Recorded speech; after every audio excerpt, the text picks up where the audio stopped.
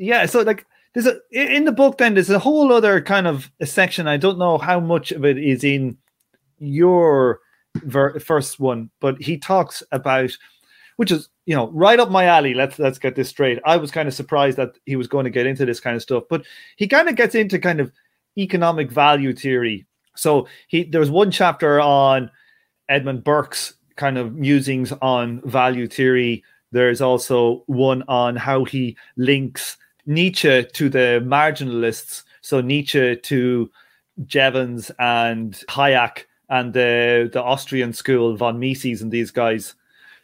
He has a chapter 5 called Burke's Market Value, and chapter 6 called In Nietzsche's Margins, where the Nietzsche's Margins is basically about how Nietzsche wanted to try and saw as a reaction to like the rise of the socialists and the French Revolution and all that, he sought a new direction in the power of, you know, the Superman or whatever, how in politics could dominate, and how that could value would be denoted by, here this idea of like, you know, the great person would denote what has value or does not have value, as opposed to like the schools of Marx, Ricardo, Adam Smith would say it's based in the labor.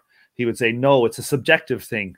It's like the great man, Napoleon, comes in and he decides in the society what has value or what does not have value. Yeah. And then he links that, like, so he saw like the kind of like a value theory in the political actor.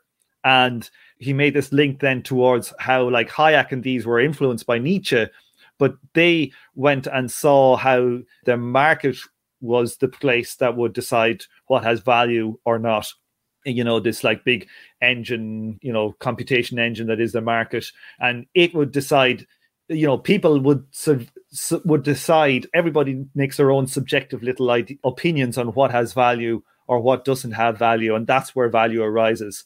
So like he made this like distinction between like classical political economy and as kind of a scientific approach to understanding the economy towards a conservative shift towards different variants, but essentially the same general idea that value is a subjective thing, and it's not something that can be analyzed scientifically. It's much more a subjective thing, that it's just people making choices that something has value, as opposed to the amount of labor that's in the thing determining. So there's quite a lot of stuff in there, but it's not in your version.